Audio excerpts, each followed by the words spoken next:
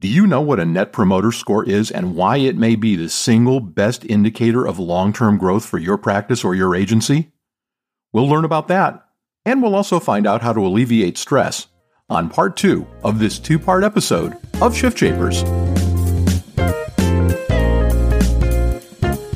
Change either paralyzes or energizes. The choice is yours. You're listening to the Shift Shapers podcast. You're about to learn firsthand from businesses and entrepreneurs who have successfully shaped the shifts in their industries. Get ready to become the change that you want to see. Here's your host and Chief Transformation Strategist, David Saltzman. This episode of the Shift Shapers podcast is brought to you by Captivated Health, a captive insurance arrangement designed specifically for educational institutions. If you have clients in that vertical, you know the healthcare deck has been stacked against them. Today, Captivated Health offers the stability, control, and savings they've been waiting for. For more information, go to www.captivatedhealth.com or click on the company logo on the Shift Shapers website. Are there any metrics yet on savings or satisfaction scores of folks in either of those two delivery models that are being talked about? Does anybody have any metrics yet, or is it too early? It really is very early, David. Some of the projections that have been put out there by the National Business Group on Health are for savings in the 3% range or so for a maturing ACO. And then over time, a high-performing ACO can expect savings higher than that, maybe in kind of 3 to 5% range. But again, there aren't a lot of examples to draw from in the commercial space. We can look to Medicare and see the kind of savings that are happening there, and they are also in that same general range. So let's shift gears a little bit and talk about something that is complementary to the employer ACO model that we've just been discussing and explaining, and that's a Net Promoter Score. For folks who aren't familiar with it, what is a Net Promoter Score? Well, a Net Promoter Score is probably something that we don't talk about in the employee benefits space very much. It's actually a score. It's one number that measures the degree to which a consumer or a purchaser, a member, would actually refer an organization to someone else. And so again, let's use an example of some other industry. Let's take the airline industry. What percentage of airline passengers would recommend this airline to someone else? And if 66% would recommend the airline to someone else, then that's the Net Promoter Score. So it's the percentage of people who are promoters versus people who are detractors. And so what we're really getting at here is customer service and brand loyalty. And this particular concept actually was introduced in a Harvard Business Review article a number of years ago. And in that article, they put together a basic formula, which is you ask basically one question to the customer, and that question is, would you recommend this service or this product to a friend? And if the answer is yes, then you're a you're a promoter. And if the answer is no, you're a detractor. And basically what you do is you subtract the detractors from your promoters. And so on a scale from 0 to 10, with 0 being very unlikely and 10 being extremely likely to recommend the company, product, or service to a friend or a colleague, what would your score be? And you often have these surveys at the end of a service call with an organization that you might be dealing with, and they may ask you that very question. And scores of 9 and 10 are recognized as promoters, and scores of 7 or 8 are recognized as passives, and scores of 6 or lower are considered detractors. And then the percent of responders that are detractors are subtracted from the percent of responders that are promoters, and the result is the Net Promoter Score. So how does this factor into our industry and into these new plans that we were just talking about in segment 1? If the Net Promoter Score can be used as a measure of customer satisfaction, and what we're talking about here now is at the member level, the patient level, the employee level, their dependent level. So we're not talking about the HR buyer. We're not talking about people that are making organizational decisions necessarily. This question is asked of the actual user of the product or service. And so in the health insurance industry, all the major carriers do customer service surveys. They measure their Net Promoter Score. And David, on a scale of 150 positive to negative 150, what would you think the average Net Promoter Score is for the health insurance industry? I would suspect that it's kind of like congressmen and other folks and insurance agents. If it's your provider, it's probably a higher score than if it's providers in general. Yeah, it's interesting. The actual Net Promoter Score of the health insurance industry is 8. And compare that to some other industries. In the iPhone industry or the smartphone industry, Apple has a Net Promoter Score of 89. Amazon has a Net Promoter Score of 69. Southwest Airlines is the leader in the airline industry with a Net Promoter Score of 66. And so you have all these other examples. We can go industry by industry.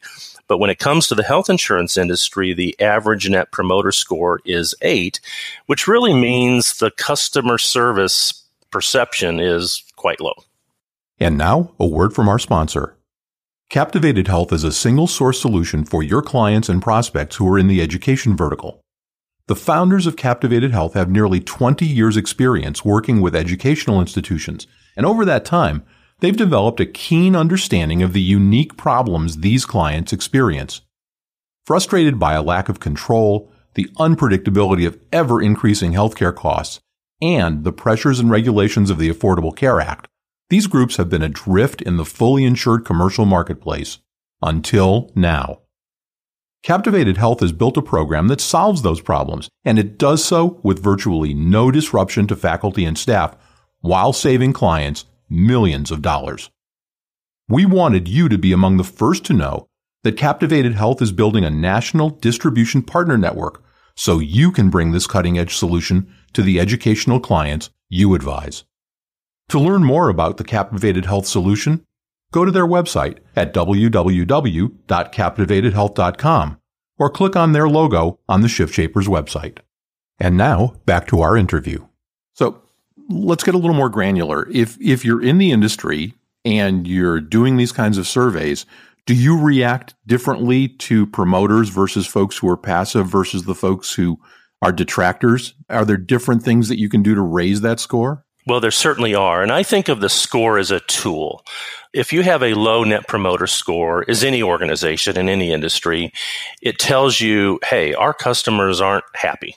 And so you can ask all kinds of other questions to drill down on the source of their unhappiness. And most of these surveys do ask additional questions.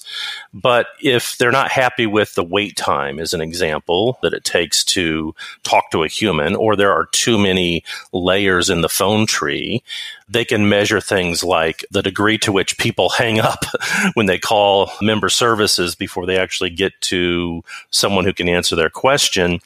And they can then begin to improve, all the functionality behind that.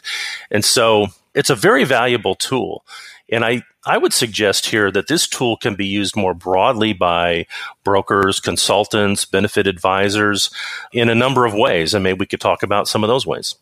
Well, let's do that, because I think if we're going to use this as a metric and we're going to finally create a triangle that isn't broken, where all of the pieces talk to each other and those key relationships are preserved, I'm a Peter Drucker guy, right? If you can't measure it, you can't improve it. So how do you do that? Well, let's first start with requests for proposals or requests for information, RFPs and RFIs as we call them. I've seen a lot of RFPs in my 30 years in the employee benefit business. I've written some and I've responded to some. I rarely see a question around Net Promoter Score in an RFP. Now, part of that is fair. This is a relatively new phenomenon, so it hasn't been around forever. But you could start adding a question to your RFP, what is your net promoter score, and provide evidence of such. And so the authors of this article that I talked about are Fred Reichheld and Bain & Company. And this article was actually published in 2003. But, that's been out there now for 15 years or so, and most of the carriers are measuring net promoter score and other related service organizations in our industry. And so brokers and consultants can start to actually ask for net promoter scores in their RFPs. So that's one very practical thing they can do. Another practical thing they can do is, with their existing book of business, find out what the net promoter scores are of their partners and bring that to the attention of the partners and try to improve the scores of the folks you're working with, the carriers and other service providers that you're working with. And so that would be a value add if you're a broker and a consultant to try to make meaningful strides to improve those scores by having dialogue with your service providers. But I think there's a third way that might be a creative way for a broker or a consultant to really distinguish themselves in the industry. They could ask their own customers the same question on a scale of 1 to 10. Would you recommend? And they can figure out their own net promoter score. And wouldn't it be great if your customers love you and you could say to prospective customers, I have a net promoter score of 85 or 75, something that's very impressive. Your prospective customer may not know what a net promoter score is, so you can explain it, and you can explain what the insurance industry average is and how your service as a consultant or an advisor is much better than the industry overall. And so that can really differentiate you when talking to clients and acquiring new clients. Is it just as simple as that one question? Would you recommend?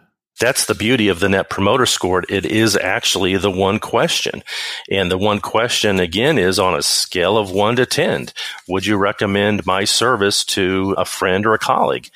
And you can, tweak that language a little bit, but the basic question is quite simple on a scale from 0 to 10, with 0 being very unlikely and 10 being extremely likely to recommend my company or my service to a friend or a colleague. And they say, well, it's a 7. Well, guess what? 7 doesn't get you anywhere because that's in the neutral zone. 7 and 8 are neutral. You have to be a 9 or a 10 to be considered a promoter, and anything below 7 is considered to be a detractor.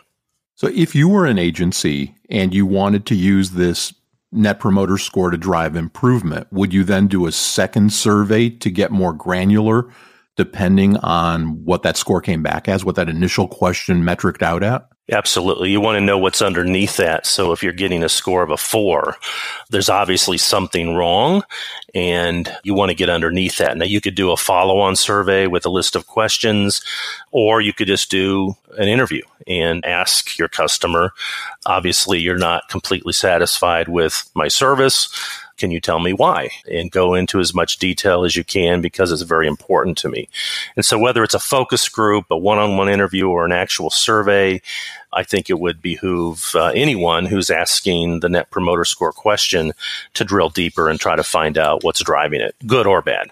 But you'd recommend doing that as a second step, not at the same time, not concurrent with the first Net Promoter Score question. Well, it could be done in the same survey or the same interview, but I think you first want to get the Net Promoter Score question out there on an isolated basis because you don't want that score to be fuzzy. That number matters. So you want to be very clear that you have let's say you have 10 customers, and you ask the same question to all 10 customers, and you derive your average Net Promoter Score. That number is the indication of the kind of customer service you provide overall. So you want to make sure that number is clear, and you ask the question in an isolated way. Then give a little bit of space to breathe, whether in the same survey or come back in a separate, and drill down. So if all of this has made your head spin, and has made you stressed. Eric is a full-service guy, and he wrote a book a little while ago that's a very interesting read. And we'll link to all of these articles and also to the book and all of Eric's stuff, so you don't have to go hunting for things and looking stuff up. But he wrote a book called Stop, with a big exclamation point after it, 21 Stops to Reduce Stress and Enhance Joy, which, boy, we could all use less stress and more joy. So what was the impetus behind writing the book? And give us a couple of key tips. Well, David, I myself was very stressed. I was in a senior executive role for a company that went from startup to going public in 3 years. And we were growing by leaps and bounds. And the amount of stress in my life was just quite heavy in the work side of my life. And if I didn't get the stress under control, then it was going to spill over into the personal side of my life, and a lot of other things would suffer. And so I think a lot of people can relate to that. We live in a very busy society where we're constantly bombarded by meetings and conference calls, let alone the Swiss Army phone that we all carry in our pockets that have 100 different ways to ping us and disrupt us and distract us. And so I needed to stop doing something. And so it was less about wellness in the sense of starting an exercise program or starting a diet, as important as those things are. I was looking for stuff to take off my plate, not more things to make me guilty because I need to do more. And so I started to interview people that were very successful, who seemed to have a very nice level of manageable stress. We all have stress, but they are managing it well. And I asked for their life hacks, and I got a lot of great feedback. I also did quite a bit of research on behavioral economics and brain science, and I packed all of that into the book in 21 different things to do, or to stop doing, I should say, that will reduce your stress and then consequently give you more joy in your life. So let's give folks a sneak peek at some of the stuff that's in the book. Pick the number one tip that you think is the easiest for and the most applicable to most folks who are listening. Well, I'll give you two. We'll do a 2-for-1 special here. One of the chapters is stop looking at your smartphone. Now, we all rely on our smartphones, right? We need those to look at our calendar and our GPS and exchange emails and text messages and all the different things we do on our smartphones. So they are wonderful tools, but it's okay to turn it off. It's okay to actually put it in do not disturb mode and set it in a drawer. One of the people I interviewed, a very successful executive, said that what he does when he comes home at night, the first thing he does is he puts his car keys and his smartphone in a drawer right next to the front door. And then the next 3 or 4 hours is time that he gives his undivided attention to his kids and his wife. And then he'll pick it back up around 8:30 or 9 o'clock. Once the kids are in bed, he might scan it and look at it for a while then. But that's just a great practical step of just turn the thing off every now and then. The second example is stop multitasking.